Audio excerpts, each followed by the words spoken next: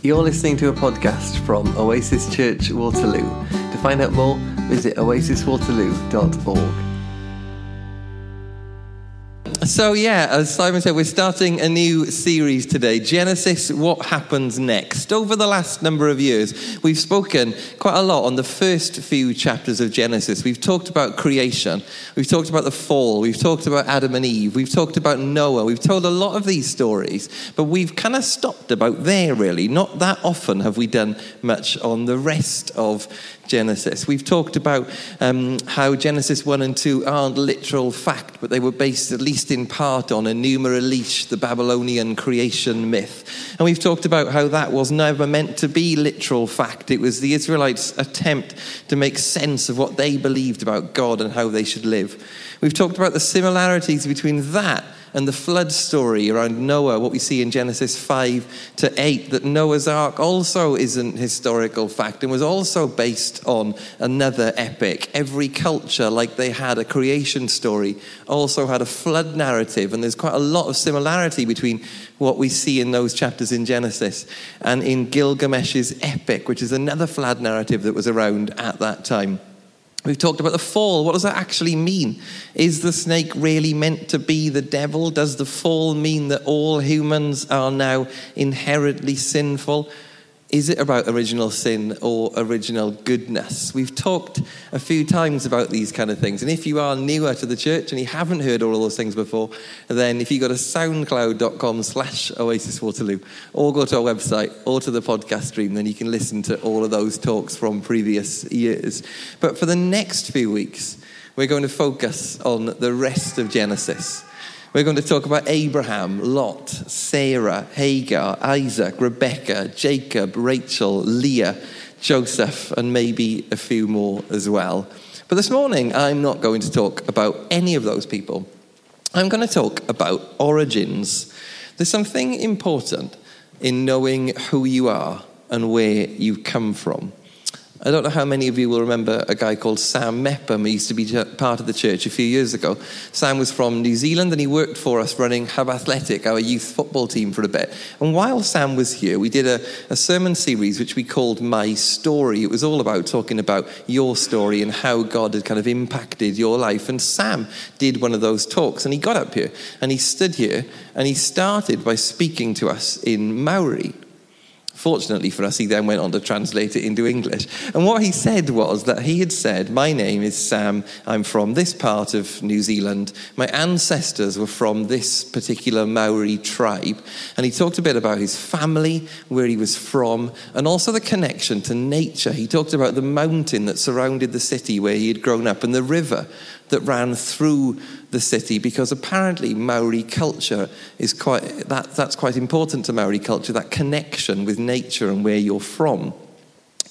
Sam said that you would always introduce yourself to other Maoris in this way. If he met another Maori person, even in London, he would start that conversation by introducing himself like that. Because in Maori tradition, your origins are really important. Maybe more so, I'd argue, than in British culture. How many of us could do that kind of thing? Tell about our ancestors and where they all came from. I think actually I could probably do a bit of that just because all of my ancestors have always lived in Wales. The Joneses never been big globetrotters, to be honest. Me and my sister are the heretics. She lives in Southampton. Origin stories are also a big part in storytelling. In reading up on this kind of stuff this week, I found out that it's a massive part of comic book culture, apparently. All superheroes have an origin story. This is Batman Begins, which is a film which tells the story of how Bruce Wayne became Batman, which apparently is the most famous superhero origin story. So the story goes that Bruce Wayne, as a kid, falls down a dry well and there's loads of bats down there and he's really scared of bats. So not long after that, he goes to the opera with his parents. He lives in Gotham City, which is a really poor, really rough city with loads of crime and loads of poverty. But Bruce Wayne's parents are really rich, and they take him to the opera. But in the opera, there are some performers dressed up as bats. And Bruce Wayne gets scared and asks his parents if they can leave. So they leave early. They walk down a side street next to the theatre, and a mugger takes their money and kills his parents. Bruce Wayne then goes off around the world and learns all these fighting skills, and then he comes back as Batman, sets himself up in the lair underneath this massive mansion, and that is how Batman becomes Batman. Now, there is an Irish author that some of you may know called Pete Rollins who has a take on the Batman story. He says that maybe what he could do, if he's running Wayne Enterprises, this massive multi-million-pound organisation, maybe what he could do is share some of his wealth, and maybe there wouldn't be so much crime and poverty. Maybe if he distributed some of that wealth, he wouldn't need to spend it all on a fancy car and try and sort out all the poverty and all the crime on the weekends. But anyway, businesses also have origin stories. I used to work before doing this in marketing, and a few years ago I went to a seminar that was given by a guy called Tony Anderson, who was the first marketing director of EasyJet. He told the story about where EasyJet came from. It was kind of that time where cheap airlines were just starting to take off, Ryanair, all that kind of stuff. And so he left the job at British Airways and went to work for EasyJet. He was one of their very first employees, and he told the story of just the chaos and the fun that was all around EasyJet at that time. He told a story about the planes that they were running. So they bought all these planes and they decided to paint them. And then one day they thought, I know what we'll do. We'll put the phone number on the side of the plane. This was in the olden days. Now you'd have easyjet.com on the side of these planes. But in those days, people used to book mainly on the phone. So he said, this is what we'll do. We'll paint all of the planes that we have, this phone number on the side, so everywhere they go, everyone will be able to see. He took it to his boss. His boss said, that's a fantastic idea. How much is it going to cost to paint all these planes? And he said, well, I've worked it all out. It's going to cost this much. We can afford that, can't we? Well, just about. I mean, we're just getting off the ground. But, I reckon we can do that because I reckon it'll probably work. So they decided to do it. They got all the paint. They arranged all the people to come and do that. But what they'd forgotten about was when the planes were being painted, there were no customers on them. They'd forgotten that they couldn't sell tickets on those days. And so actually their income for those days where the planes were going to be painted was zero. And it nearly bankrupted EasyJet. But he said that was the kind of place it was. Nobody really minded that much. British Airways decided that they would try and fight back, and so they launched their own budget airline called Go. And so he said that when they found out that British Airways were going to do that, everyone in EasyJet thought, well, this is going to be a bit of a problem. We're the kind of young upstarts, but, this is British Airways. They could do something about this. What are we going to do? So again, he went to his boss and he said, I've got an idea. What we'll do is we'll buy 10 tickets for Go's first flight, and we'll all turn up, because there'll be loads of press coverage, in bright orange boiler suits with letters on them which spell out, Go EasyJet. And that's what they did. So on Go's first flight, all this press coverage has got somebody in an orange boiler suit in the background, and then they all actually got on the flight, and then everyone sits down, and just before you get the bit which says, please put your seatbelt on, the founder of EasyJet walked around giving vouchers to everybody on this Go flight for money off an EasyJet flight in the future. The thing about those stories is that they tell you something about the company, don't they? They tell you something about the values of EasyJet, particularly at that time. It was fun, it was anarchic, it was trying to disrupt the market. That origin story of EasyJet comes through those stories, doesn't it? Charities have origin stories as well. This is a group of people who lived in Cardiff in the 1940s. There was a guy called Eddie Price who's one of those, and he fell in work and had a serious accident. He ended up in hospital, and his mates, who used to go and have a meal with him every week, they thought, what can we do? He's going to be stuck in hospital for months. We can try and do something. So they got an old portable radio, and they took it into him.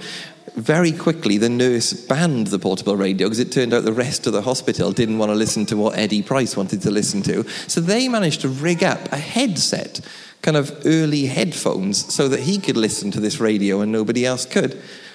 He loved this. He also loved Cardiff City, and so they managed somehow to rig up a feed to get the commentary from Cardiff City games not that far away on a Saturday afternoon so that he could listen to that as well. After Eddie came out of hospital, they decided they wanted to do more of this kind of thing. So they found people in the local area that they could help. There was a woman who was a widow and had loads of kids, and she lost her arm in an accident, so could no longer wash clothes by hand. So they all clubbed together and got her a washing machine. They then decided to do something a bit bigger.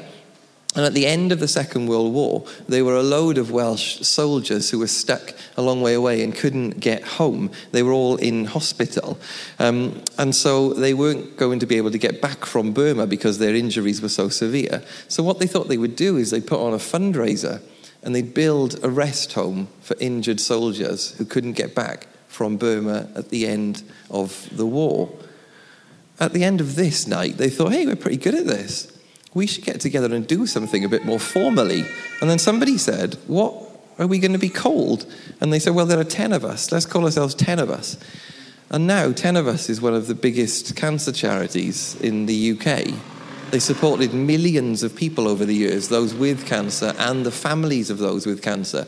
And actually some of their research is what funded a pill which is now used in breast cancer treatment all around the world every day.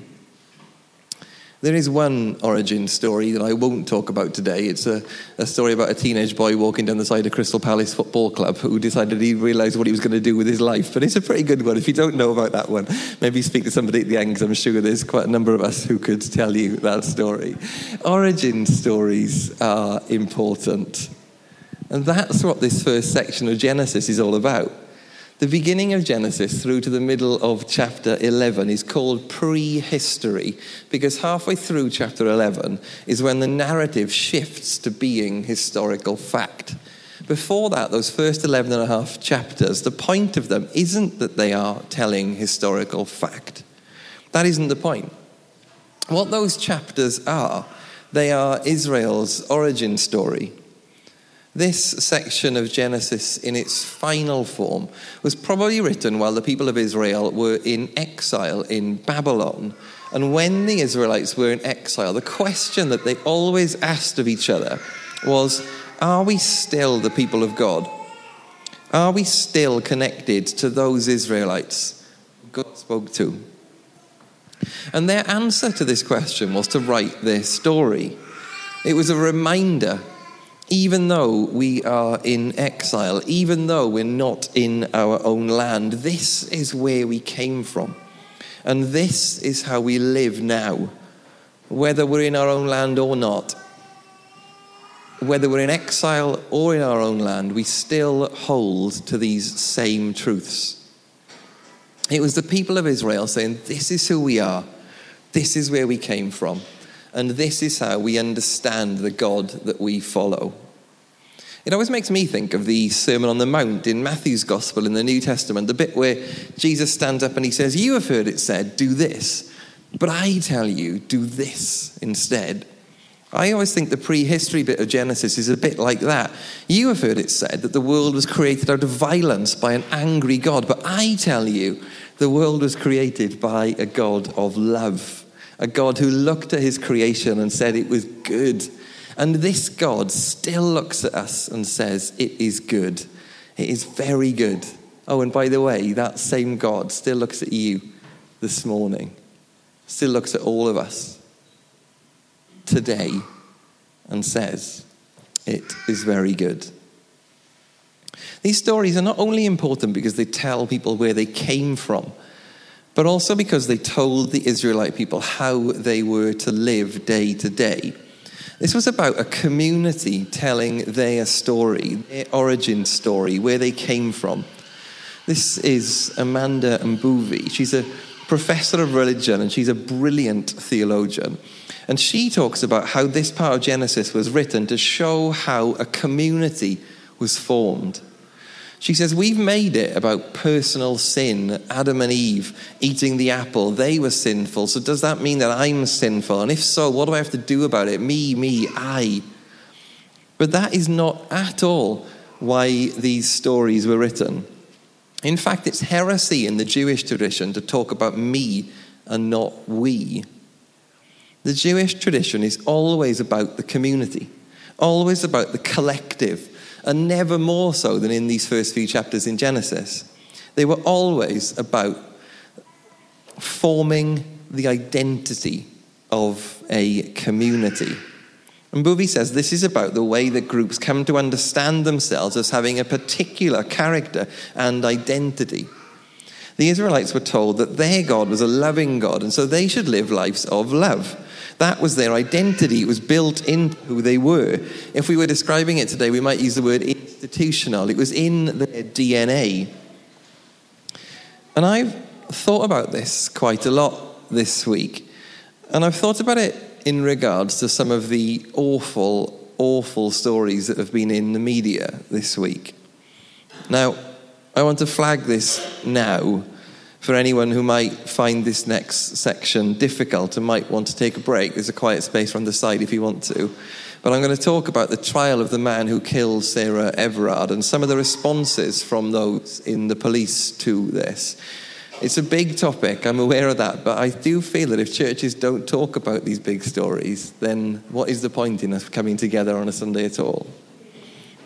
Because you see, what happened with the Israelites is that they lost a sense of who they were collectively. That community identity that was based on the idea that they followed God, that they were different from the other nations because their God was different. They lost that. And they ended up in exile. And then they ended up following the other nations by taking a king, just like all the other countries did. And eventually, in one of the books of Kings, we read a story about King Solomon building a temple using slave labor. The oppressed had become the oppressors. They were no longer living by their origin story. And I have thought about that a lot this week, particularly when I've been reading about Sarah Everard. If there is anyone who is unaware of this story, it is a shocking one, but Sarah Everard was walking home from a friend's house in Clapham last March when a police officer approached her, told her she was under arrest for breaking COVID regulations, handcuffed her, put her in the back of a car and took her away and killed her. I took this from the Police Foundation website earlier this week. The purpose of the police service is to uphold the law fairly and firmly, to prevent crime, to pursue and bring justice to those who break the law, to keep the Queen's peace, to protect, help and reassure the community, and to be seen to do this with integrity, common sense and sound judgment. So what's happened? Now, I know that we will all have different opinions about this. Some of us will argue that it was one man, one police officer, and you can't tar the whole police force with the same brush because of the actions of one man. Others will point to the policing of the miners' strike, to the South Yorkshire police covering up after Hillsborough, to the killing of Stephen Lawrence and the Macpherson report which followed that, which argued that there was institutional racism in the police force, or just to the WhatsApp messages that Sarah Everard's killer was sharing with other serving police officers. I think even the strongest supporter of the police force would agree that some things need to change. This week, in response to being asked about Sarah Everard, the North Yorkshire Police Commissioner, Philip Allott, said that women needed to be more streetwise. The Met Police Commissioner, Cressida Dick, said women should try to flag down a bus if they didn't trust a police officer. Now, I know we will have different opinions on this, and that genuinely is fine. We are not a church where we say you have to listen to, agree with, and believe everything that's said at the front. We can have a conversation about this. But for me, those comments are about putting the responsibility onto women, when surely the answer isn't that women need to be more streetwise. It's that if the institution needs to change so that everyone is trustworthy, that's what we should be talking about. I know this is a really difficult subject to grapple with, but I don't feel like we can sit here in the UK and call out the racism in the US police force over things like the murder of George Floyd without tackling some of the problems on our doorstep. But we should also look closer to home. Matthew chapter 7 verse 3 says, "Why do you look at the speck of sawdust in your brother's eye and pay no attention to the plank in your own eye?" Because the church, and I mean the church as a whole, the institutional church, we have our own institutional problems, don't we? We all know this. As much as it would sadden all of us to say it, we all know that the church has its own issues with misogyny and with homophobia and with racism. And actually, the prehistory in Genesis is used to justify all of those things. Genesis 1 verse 27 says, "So God created mankind in his own image. In the image of God he created them. Male and female he created them." That verse, thanks to some terrible interpretation, that verse has been used to justify the exclusion of people who identify as LGBT+. Genesis 3 verse 6, "When the woman saw that the fruit of the tree was good for food and pleasing to the eye, and also desirable for gaining wisdom, she took some and ate it. She also gave some to her husband who was with her, and he ate it." That's been used to justify some awful misogyny. The woman is the problem. She sinned, and then she conned Adam into doing it. But without him, without her, he'd have been fine. She's the weaker one, because she was the one who gave in to temptation in the first place. Or Genesis chapter 9, the story of how Ham doesn't cover Noah's nakedness, and as a result, Noah curses Ham's son, Canaan. That then became the theological justification for racism. Ham theology, especially in apartheid South Africa. Ham's descendants, it said, were cursed, and they moved to Africa, which is where all of this comes from. So if we're going to call out institutions for moving away from their core vision, what they're meant to be doing, then we really need to start closer to home, don't we? And we're the same. If there are issues within our own community, we need to be able to call that out as well. Organizations, businesses, communities, churches, they all act out of the story that they follow and the story that they believe about themselves. And we're the same as individuals. We all act out of the story that we follow and the story that we believe about ourselves. So where do we go from here? Well, as I end, I'm going to bring it back to Genesis. The last story that's told in the prehistory is the one that Ben read to us this morning about the Tower of Babel. I never used to enjoy the Babel story. It never really made much sense to me. When I was in my 20s, I worked for an art centre. And in that art centre, before they opened, first thing in the morning, the kitchen staff would make me cheese on toast. And I'd sit in the little cafe bit that we had with the kitchen staff and with the caretakers, and I'd eat my cheese on toast. And for some reason, they would always ask me questions about theology or about the Bible. And I'd have loads of interesting conversations with them. And one day, somebody said, "Hey, how is it that everyone speaks different languages? Where did all that come from? If you believe in this God that created Adam and Eve, and everyone kind of came from that, how do people speak different languages?" And I told them the story about the Tower of Babel, and they all just looked at me as if I had about 3 heads. They looked at me as if I was mad. But a few years later, I read it in a different light.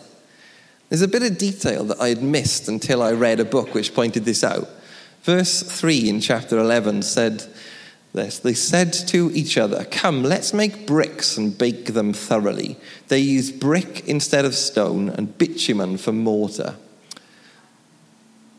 You might miss this, but what they had done is they'd made smooth, flat bricks, which were all the same size. And this meant they could now build much higher than they previously had done when they were using stone, which wasn't a uniform shape. And this new technology, this opportunity to build bigger and higher than ever before, was in the hands of a man called Nimrod, who was the person in charge of Babylon at that time. And he was in charge of building the tower. In chapter 10, it says that Nimrod was a mighty hunter. And what we know about Nimrod was that he was trying to build an empire. Babel means gate of God, and that's what they were trying to build, a gateway to God. They were trying to prove that they had the power. So you start chapter 11 with the whole world had one language and a common speech. But what we have here is a power-hungry leader who's trying to disrupt this harmony. People scattering and moving means that some people are being left behind. Some people are getting more land, more power, more money, and leaving behind a lot of others. The Tower of Babel is a story about the strong starting to dominate the weak. And we have to remember that this is still prehistory. It isn't historical fact. It's a story which is written to tell the Israelites that our God, the God that we follow, our God doesn't want that. He doesn't want some to be rich and others to be poor. He doesn't want some to be strong and others to be weak. He doesn't want an unequal society. And this is how it fits with those stories that I told earlier about what's happening today. Because I think the Tower of Babel story is a story about subversively changing the institutional narrative when the institutional narrative isn't working for justice. It's a story about changing institutions when institutions aren't working for justice. And I think today we're called to exactly the same thing. We are called to find ways to change institutional narratives when institutions aren't working for justice. And I wonder if this is part of the story that we should be telling. If we were writing stories which were meant to form the identity of our community, as those Israelites did, we were writing stories that were meant to form the identity of Oasis Church Waterloo today, I wonder if these are the type of stories that we should tell. Stories about how we stood up for and fought for justice for people of colour, not just in Black History Month, but every month. Stories about how we fought to ensure that every woman felt safe walking home on her own. Stories which talk about the ways in which we fought to change institutions when institutions weren't working for justice. Because that, I think, is a story that's worth telling.